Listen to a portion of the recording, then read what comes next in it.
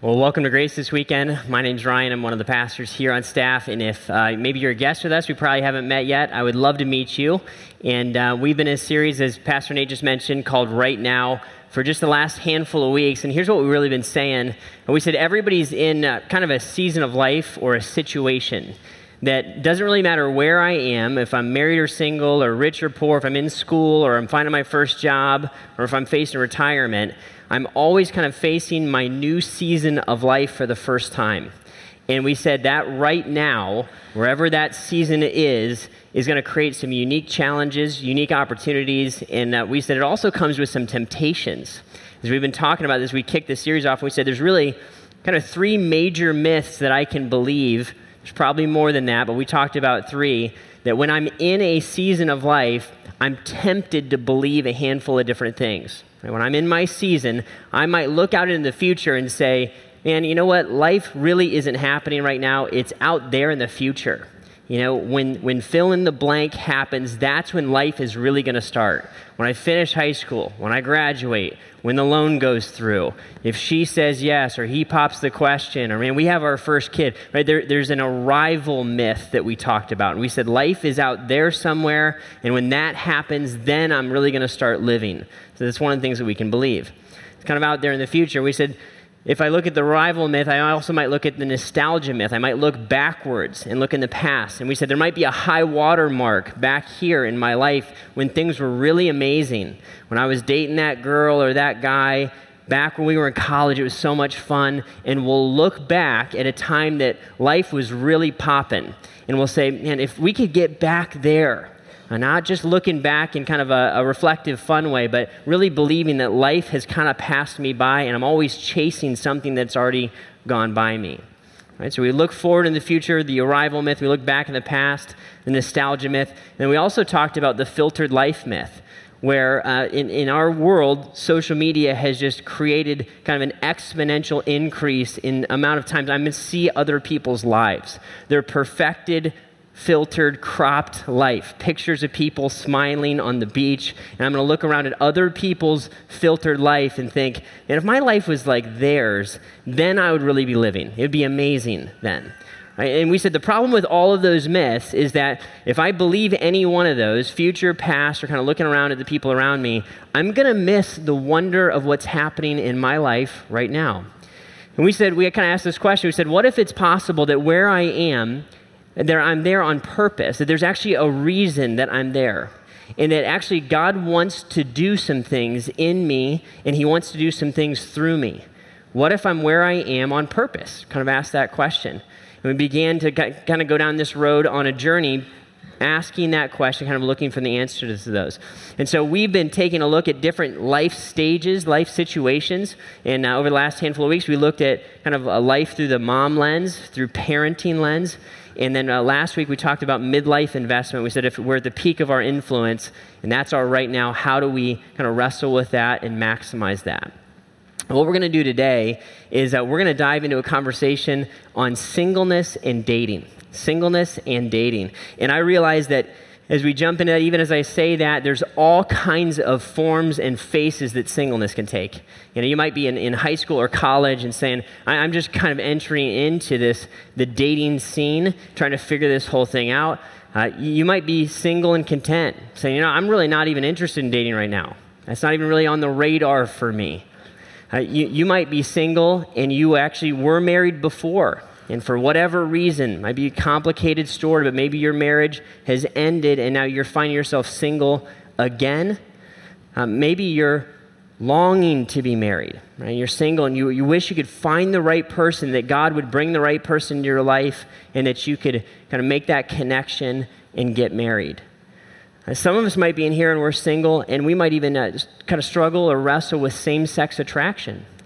Maybe you're a Christ follower and you want to be obedient and you know that it's wrong to act on that temptation, but you wrestle with it and you don't know who to talk to about it, even in the church, and you wonder, how am I going to live my life? What do I do now? Right? So singleness can show up in all kinds of ways. Maybe you even lost someone. You lost your spouse and you're a widow.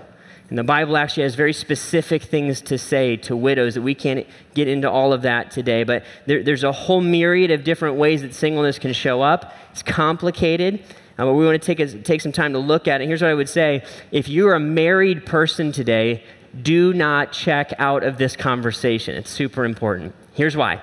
I almost guarantee you know somebody, a family member, a friend, someone in your life is single. Maybe it's your adult children, maybe it's your parents, right? Maybe it's a friend, but single people are around you all the time. And I got to tell you guys, I've been married for 15 years, so I had to look around at my single friends and I said, hey, you guys got to help me out here. I'm not really sure what it's like to be single. I kind of have forgotten. Will you help give me some perspective? And I got to tell you, listen, married folks, I learned an absolute ton talking to my friends about this. They taught me a ton. One of the things I asked them to do is I said, hey, would you write down some things that maybe people have said to you that have been hurtful, maybe some things that we shouldn't say if we're married people when we're talking to single people. And so they jotted down this little list for me. I thought I'd share it with you. Here's some of what they said. I said, here's what not to say if we're married talking to single people. Just wait. The right person's out there. You just have to be patient. Okay, kind of wait it out. When you become content with where you are, God will bring the right one along. It'll just happen. Right? It's kind of the Disney promise. Right? If you wish upon a star, it'll just happen. Magic. Right? People will just come in and you're like, here's a good one. Maybe you haven't found someone because you're too picky. Right? You got to just put yourself out there. Lower your standards. Great job, married folks. Right? Very encouraging marital advice you got there. Here's a great one. I love this. You must have so much free time. What do you do with all your spare time? Right? Single people, you're just bored, just hanging out. I know that, right? And that's fantastic. Here's a good one. You just think you're tired, but just wait until you have kids, then you'll really know what tired is. I added the finger part, right? That's kind of how I imagine they said it. Here's a good one. Being single, man, that must be so nice. Do you realize what you just said about your marriage? Right? If you look at a single person and say, I wish I wasn't married, that must be awesome. Here's a good one. Don't worry, you're a great catch. You'll find someone. There are plenty of fish in the sea. Can we just ban that statement? Can we just never say that again? Here, you should try a dating website. Here's a good one. You should start serving more and then you'll find someone. You should offer to babysit so couples can have a date night. It's great. This might be my favorite ever. You mean there aren't any single guys or girls at your church? Maybe you should go to another church with more single guys and girls. Some of you guys are like, that's actually not a bad idea. I'm out of here. And this is fun. You are so great. I can't believe you haven't found someone yet. I literally said this to this person. As I read this, I was like, I made the list. I'm like, no, how did I do that? Right? Here's a good one. Don't you want kids? The clock is ticking. Ouch. Right? If we're listening to this list, we probably said something like that, and maybe if you're married, you haven't even thought about what it's like to be single in a while. I know I haven't spent a ton of time thinking that way. And how does this happen? I think for probably really good reasons.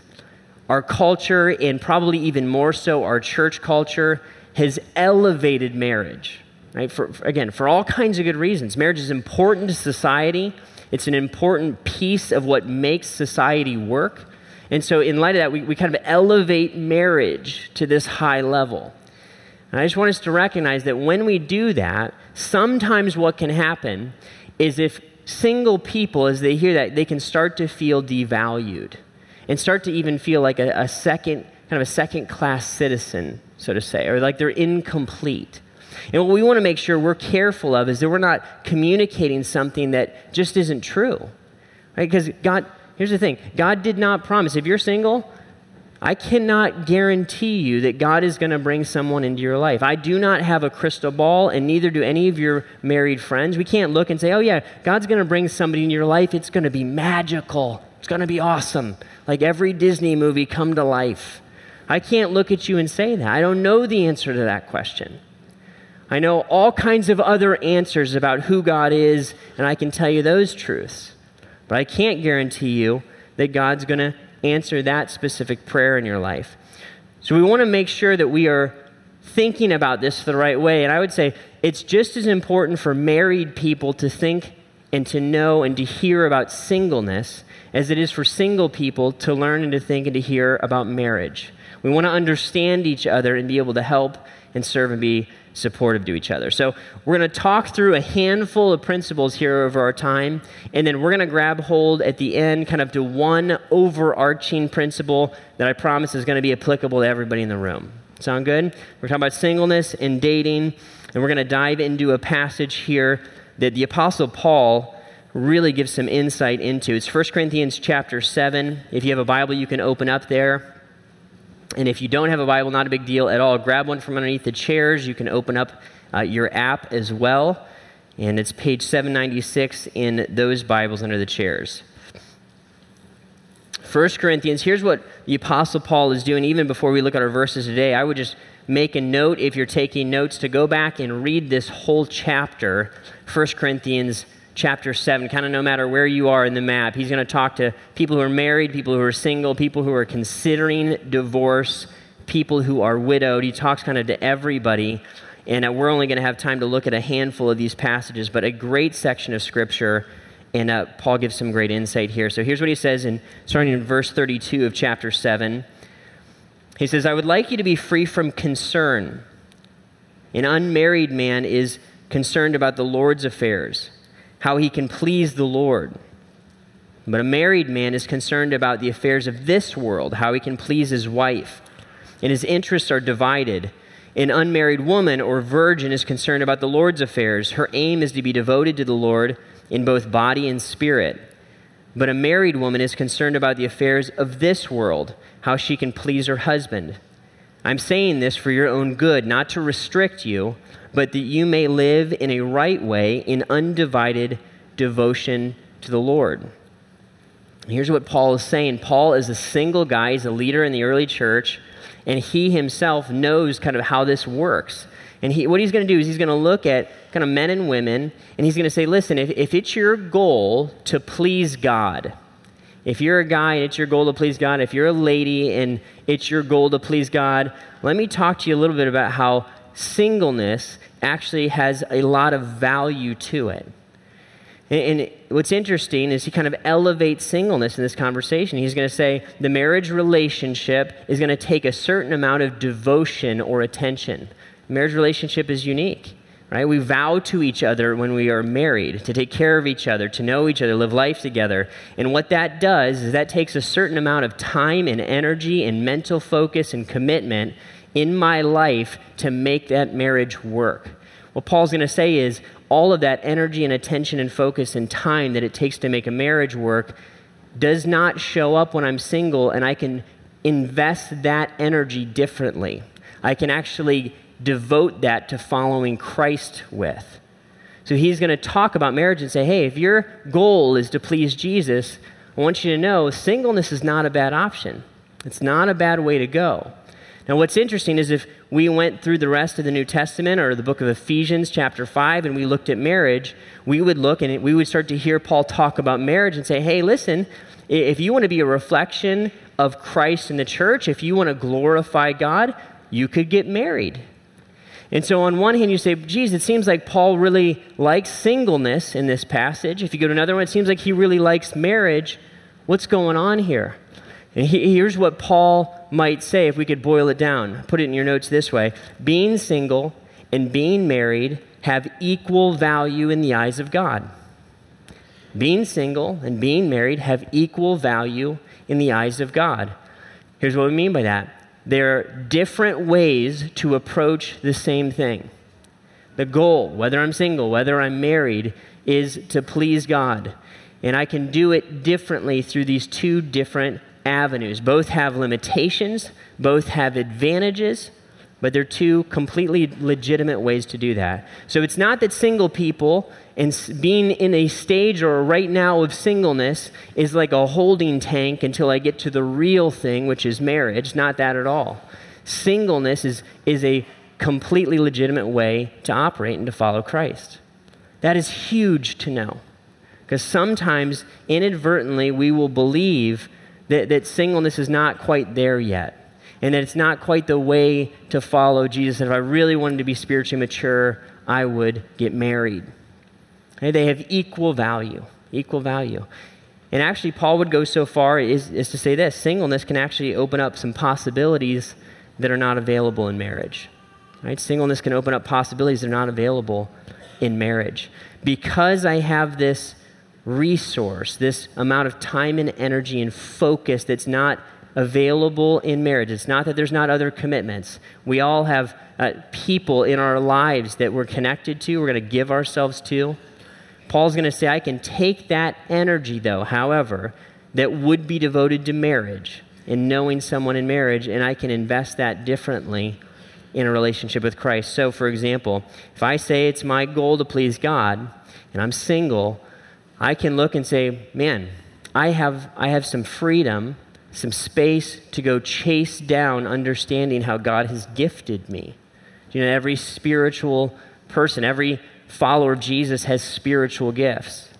I want to understand what those are, discover those, and say, hey, how can I develop this? There might be passions that God has put into you. If you're a single person today, there may be things that you say, man, if I could do anything for God and not fail, I would do this. Well, you actually have the ability to chase that down in somewhat of a unique way that a married person can't quite chase that down. I know when Lori and I were first dating, what was in her heart and her passion to do is she wanted to go be on Broadway. And, she was, her eyes were set on that. She's really good at musical theater, and she was kind of on a track to get there, and then here comes me into her life. And I was like, hey, I can wreck your dreams. It's going to be awesome, And then I came into her life, and for Lori, there's a very real sense that this is true. She really, at the end of the day, had to pick, as we started to date, which place am I going to land here? I feel like I want to give my life to Broadway and to performing and use that as a ministry to impact people. And now here's this guy that's come along, and here's the reality. This guy's called to ministry. That's going to change the trajectory of my dreams. So now she can do some community theater sometimes. It's just not quite the same. There's a reality that dream in some ways is done, and now she's trading that in for a different one. When I'm single, I can chase that all the way through. There's a reality to that. Right? There's a possibility there. Not to say that there's not pain, but we want to elevate the fact that those possibilities are real. You need to move. You might be able to move. You might be able to change geography. Maybe you want to go to the mission field. Maybe you dreamed of going back to, who knows what it is. There's a possibility to move in a way that married people sometimes just can't, right? Because we've made a commitment, and that's limit the set of possibilities that are open and available to us. Okay. Let's say I'm single, and I want to start to look at the dating relationship, right? I want to start to consider dating. What is that going to look like, and what might be some principles that I would gain from dating, right? I know that being married and being single have equal value in the eyes of God. One is not better or higher than the other. I know that singleness can open up possibilities that marriage cannot. Now what? Paul would continue to kind of drill down into this conversation. Verse 36, right in the same chapter, he says this: if anyone is worried that he might be not be acting honorably toward the virgin he's engaged to, if his passions are too strong, and if he feels he ought to marry, he should do as he wants. He's not sinning. They should get married. He said, the man who has settled the matter in his own mind, who is under no compulsion, but has control over his own will, and who has made up his mind not to marry the virgin, this man also does the right thing. So then, he who marries the virgin does right, but he who does not marry her does better. And here's what is going on. I got to give you a little context here. So when we think of dating, our definition of dating, where you would kind of date to date, is a completely foreign concept to the scriptures. So you're not even going to see that word show up in the Bible. So yeah, what are some principles about dating? Really, there kind of aren't any. We can gain some insight because here's how dating worked in the Bible. If you're going to move into a romantic relationship with someone, it's always for the hope and the purpose of marriage. It's always for the hope and the purpose of marriage. And so here's what he's saying. He's saying if you're going to date, make marriage the end goal. Right? If you're going to date, make marriage the end goal. So let's talk about this a little bit. He speaks first to people that are kind of dating or engaged is the word that he would use to say you're in this relationship and things are heating up romantically. You have a decision to make about what to do with that relationship. And here's how I was taught. This was so helpful for me. And when I first came to know Christ in college, I started to learn a little bit about dating and marriage. And Lori and I were friends. We started dating each other. And I wanted to learn all I could about how this all works. And I remember hearing this teaching. They said, here's how this ideally should work. Ideally, people who are followers of Jesus get to know each other. Right? And maybe in a church setting or a group setting, they become friends. And they start to share with each other what they're learning in their faith. And they build kind of a spiritual friendship. And think of that as three wells. There's a first well is kind of the spiritual well. And say, as that fills up, as we get to know each other and build a friendship based on our faith, ideally, that well would fill up and it would pour over into another well, a next well, where now it's an emotional well. And that starts to fill up and we start to become fond of one another. We start to like each other. Say, hey, you're kind of cute. Let's talk. Right? It starts to fill up. We become not just friends. We start to have kind of a romantic connection and say, hey, I would like to talk more about this beyond just hanging out as members of a church. As that emotional well fills up, naturally what will happen is that will spill over into a physical well. And as that physical well starts to move, where you want to be intimate with one another, that's a natural set of desires. But listen, it's very, very dangerous. It's a very, very dangerous thing. So as that physical well starts to fill up, here's what Paul would say. If you feel like you're not acting honorably towards this virgin that you're engaged to, you got to get married. You got to start thinking about marriage.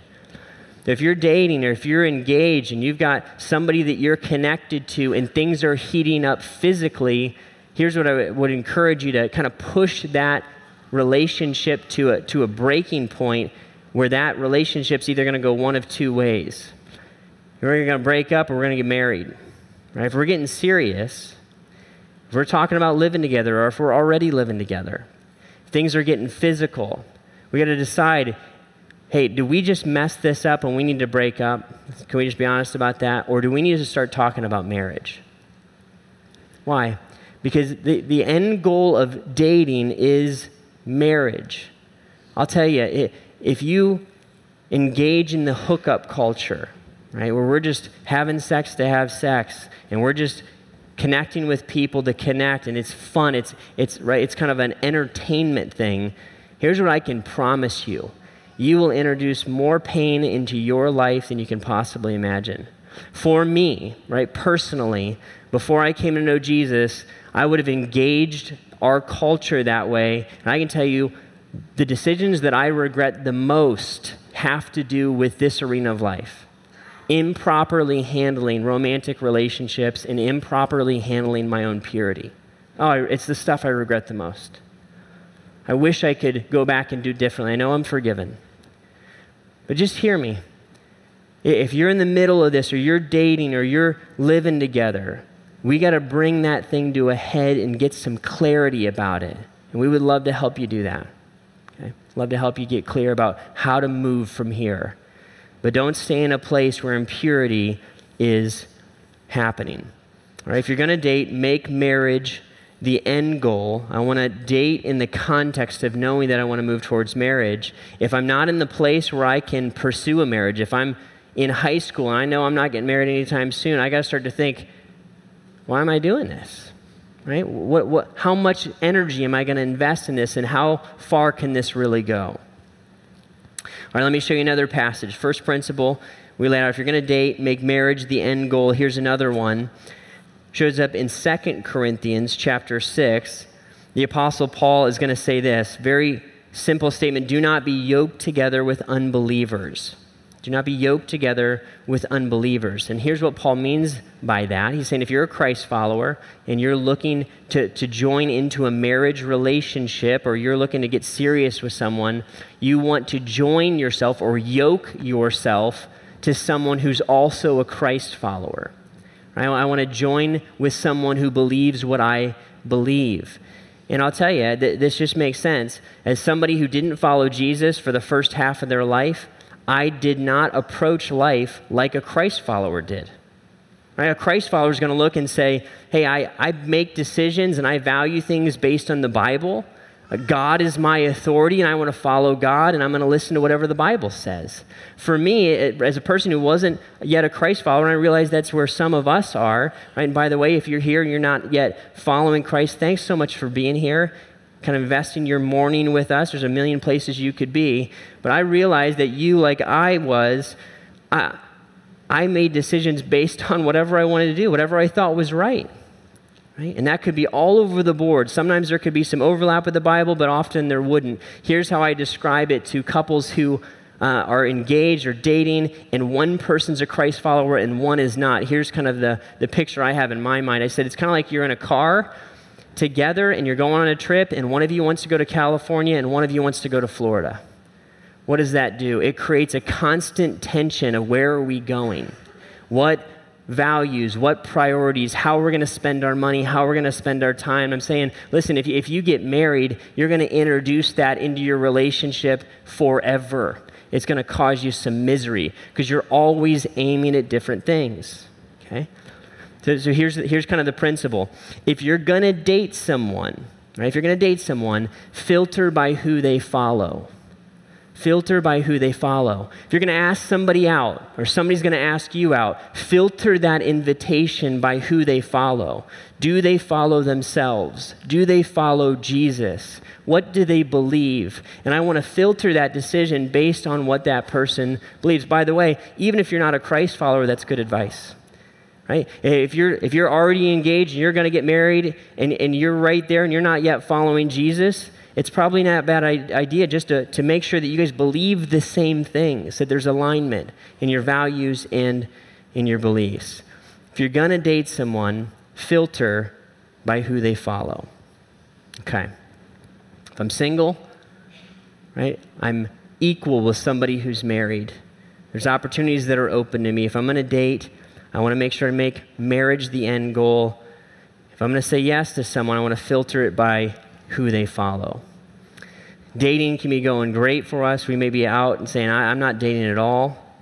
What is maybe an overarching principle that we could all walk away with in regards to singleness, dating, and probably applicable to all of life? I want to show you this. Paul's going to talk to this in the book of Colossians. Great principle that he sets in front of us. Put it here on the screen. You don't even have to turn there. Here's what he says. He says, set your hearts on the things above, where Christ is. Set your hearts on things above where Christ is. Set your hearts on things above, not on earthly things. So Paul's going to look and say, I'm going to make a decision on where I set my heart, on where my focus is. And here's why, because the reality is this: whatever I set my focus on, whatever I stare at is going to grow. Let me show you what I mean. Whatever I stare at is going to grow. So I got all kinds of different places I might be in life, different right nows. Maybe I'm single, that's what we're talking about today. And if I set my mind, if I stare at my singleness, what's going to happen is that's going to get bigger and bigger and bigger in my life. I'm going to feel more and more lonely, and I'm going to wonder more and more, is God ever going to bring somebody into my life? And all of a sudden, singleness becomes the definer of who I am. It becomes the totality of my vision. It consumes me because I've set my heart there. I'm staring at it, and it gets bigger and bigger as I watch it. Right? Maybe I look and I say, you know what? This has nothing to do with relationships. Maybe I'm just poor, right? Maybe I'm like, man, I can't pay the bills.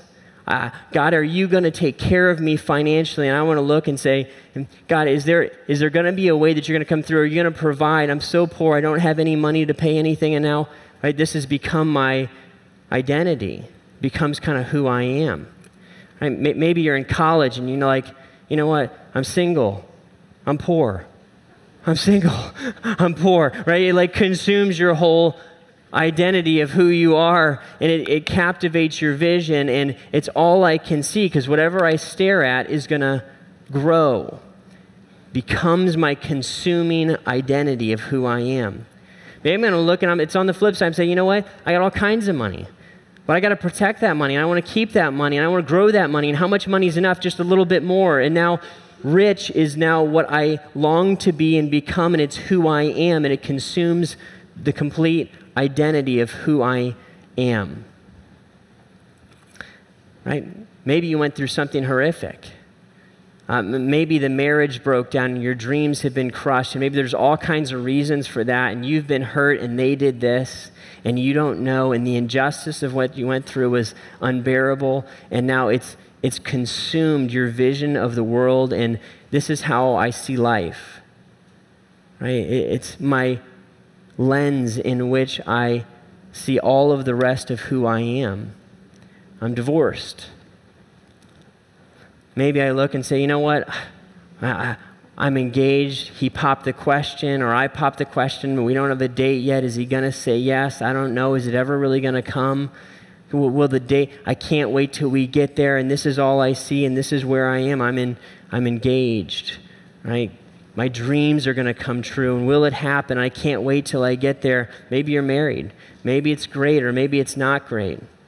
Maybe it's not what you thought it would be, and you hoped it was like somebody else's. And now my marriage, the problems of my marriage, or even the ecstasy of my marriage, whatever it lands on, is consumed what I am and who I am, and it's what defines me. Paul's going to say, he's going to say, listen, all these things, these are just places where I am in life. Right? Where I am is not who I am. Who I'm with is not who I am. Here's who I can be. A Christ follower. Right? These can all be taken away. They can all be shaken. At the end of the day, nothing can affect the fact that I'm a follower of Jesus. It cannot be shaken and it cannot be taken. And as I stare at that, as I stare at the fact that Jesus has chosen to forgive me, that he's chosen to love me in spite of my mistakes, in spite of my failures, in spite of my impurity and my sin, in spite of my weaknesses, that he is the one that would never leave me or forsake me. He's the one that will not go. He will always be there. I might feel alone, but I'm not. I'm lonely, but I'm not alone, and Christ is with me, and I am a Christ follower, and now I can see my season, my right now, through the grid of my faith. Why? Because that's who I am. I am a follower of Jesus first. Am I single? No, I'm a Christ follower. Am I married? No, I'm a Christ follower. Above all, through all. It's what defines who I am. Let me show you this one passage. Here's what Jesus is going to point to through the Apostle Paul. Verse 20, 2 Corinthians chapter 1, make a note. It says, "For no matter how many promises God has made, no matter how many promises God has made, they are yes in Christ. I will never leave you or forsake you. I will forgive you completely. I'll always be there. The Holy Spirit will come and live inside of you. You can have eternity." All of those promises are yes in Christ. Look what he says. "And so through him the amen is spoken by us to the glory of God. Now it is God who makes both us and you stand firm in Christ. He anointed us. He set his seal of ownership on us. And he put his spirit in our hearts, guaranteeing what is to come. And by the way, that's heaven. Who owns me? Who defines me? It's not my marital status. It's not my financial status. And by the way, we could put 1,000 other examples on here. It's not my age. It's not that I'm young or old or divorced or single or married or rich or poor. I am defined by Jesus. He set his seal of ownership on me. No one can take that. No circumstance, no person, no failure, nothing. It's fixed. It's set. And listen, if you don't yet have that, that's available to you. if you're considering following Jesus. Set my heart on the things above. As I was talking to someone the other day, a couple months ago now, and we were having a conversation really about, in essence, about this. And they were telling me their story. As they told me their story, I was so inspired by the approach that they took towards their right now, how they dealt with it. And my friend Kara, she's going to tell us a little bit of her story of how she faced divorce and she faced singleness and kind of her journey along the way. I want to introduce you to Kara. Let's tune into her story here a little bit together.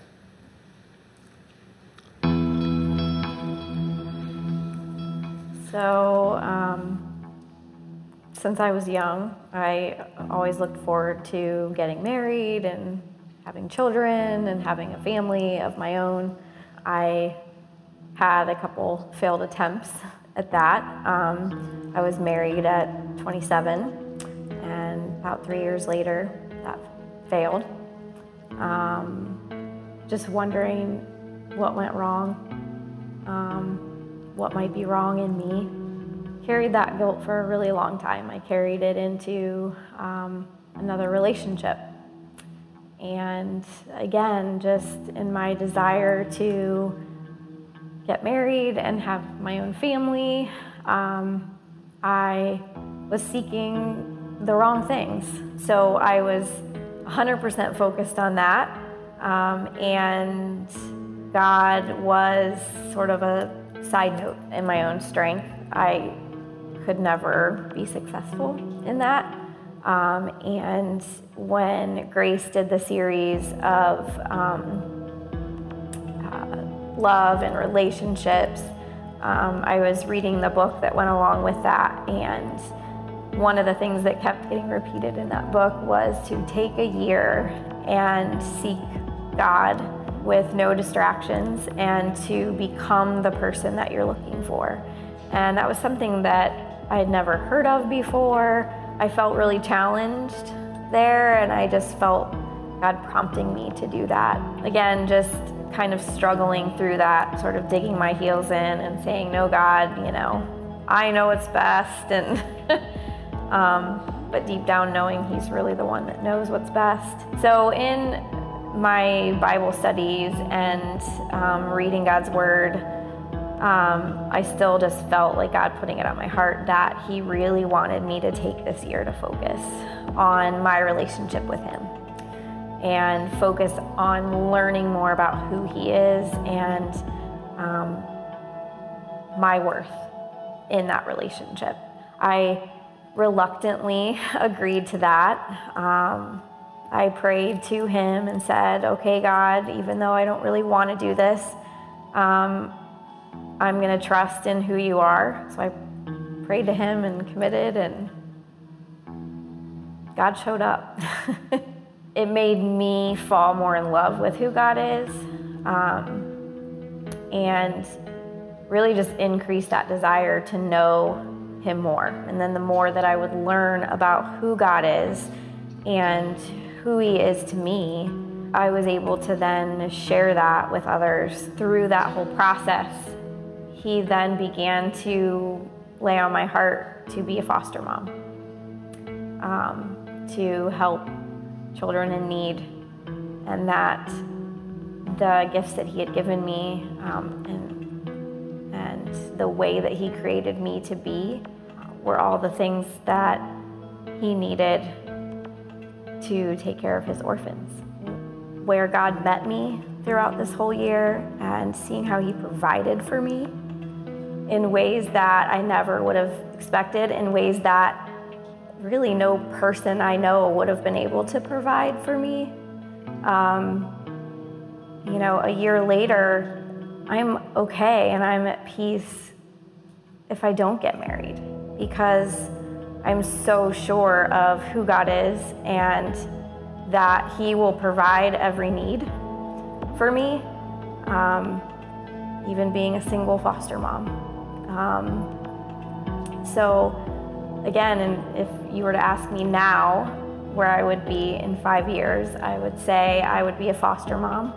I would probably have adopted 1 or 2. Do I still desire to be married? Yes.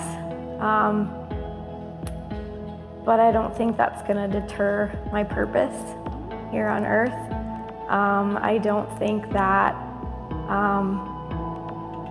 I want someone in my life that will distract me from my relationship with Jesus. So if that means that I'm single the rest of my life, then so be it. Never would have thought would have said that ever.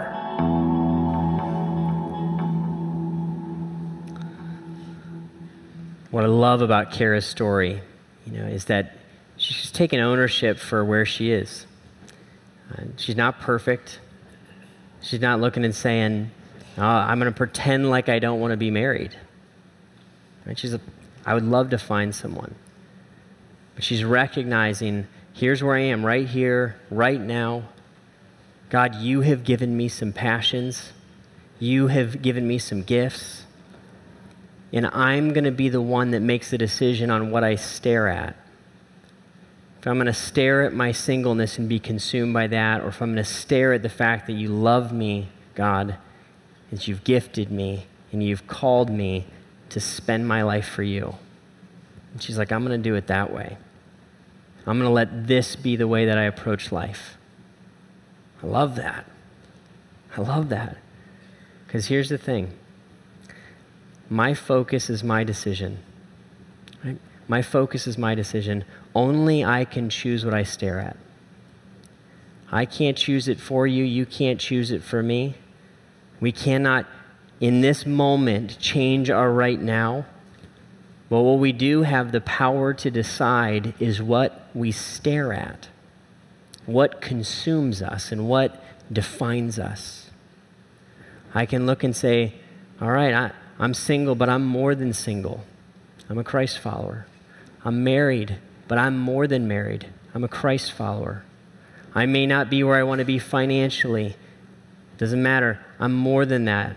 I'm more than my bank account, for good or bad, high or low. I am a Christ follower. I'm more than my failure. I'm more than my shame. I choose to follow Jesus. And I'm going to choose to see my life through that lens. That's what she did. And it's what we can do. Because here's the thing. Probably, no matter where we are on the map, most of us wish our lives were a little bit different. That's probably true. Married or single, rich or poor, engaged or divorced, we probably wish it was just a little bit more this way, or sometimes a lot different. But we all probably want it to just have landed or fallen a little bit differently. So we got to make a decision. What am I going to do in the middle of my right now? How am I going to approach this? And here might be some questions I'm asking myself, and you might ask these as well. I got to ask the question, what am I going to stare at? What am I going to stare at? What am I going to put in front of my face, and what's going to be my vision for life? Is it a life stage, or is it my actual identity as a follower of Jesus, if you are one? Listen, if you're not yet a follower of Christ, so glad that you're here. I would encourage you to keep exploring that. You can become a Christ follower today. Recognize that Jesus has come to this planet. He laid down his life. He died to pay for my sin and for your sin. And that's how we get an identity, is looking to say, Jesus, will you forgive me? I want to follow you. Will you be my definition and my direction? What am I going to stare at? What's going to be my lens that I look at life through? Another question I might ask is this. What has God put in you? What passions for God? What gifts has he put in you? Do you know those yet? Do you know we have a class that helps you find all that stuff? It's the SHAPE class. Have you moved towards seeing those gifts activated and mobilized? Have you found what God has put you on the planet to do yet? Is it possible that God wants you to discover that right now, in this season? You say, but it's so imperfect. Exactly. Right here, right now, just like Kara did. Last question I might ask you this is, can you embrace that? Can you embrace where you are today? You may not love it. It may be horribly painful. God may change it in the months and years to come, but can you say, all right, God, this is where I am. This is my lot, and I'm going to accept it, and I want to meet you here, right now, and I want to learn how to do this. Just like Kara did. I want to surrender my season. I want to say, Lord, have your way in me. Would you make me more like you?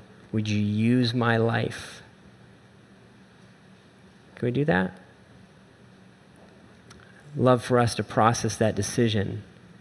Have the band come out. I want to pray for us. And as we sing and as we worship, would you think about kind of giving over your season to God, asking Him to use it, change it from the inside out right now. Let me pray for us. Father, we want to stop right now and recognize your love for us.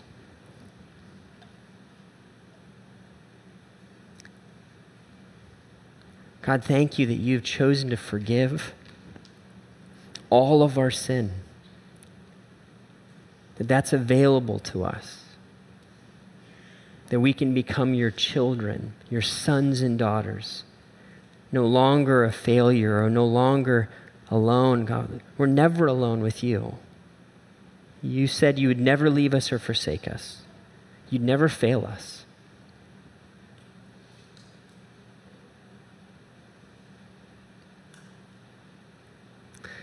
God, thank you that you put purpose in us, that you include us in your plan and your work, and you can make us useful and make us a blessing to other people. Whatever that purpose is. And God, we choose to turn over our season to you, invite you into it.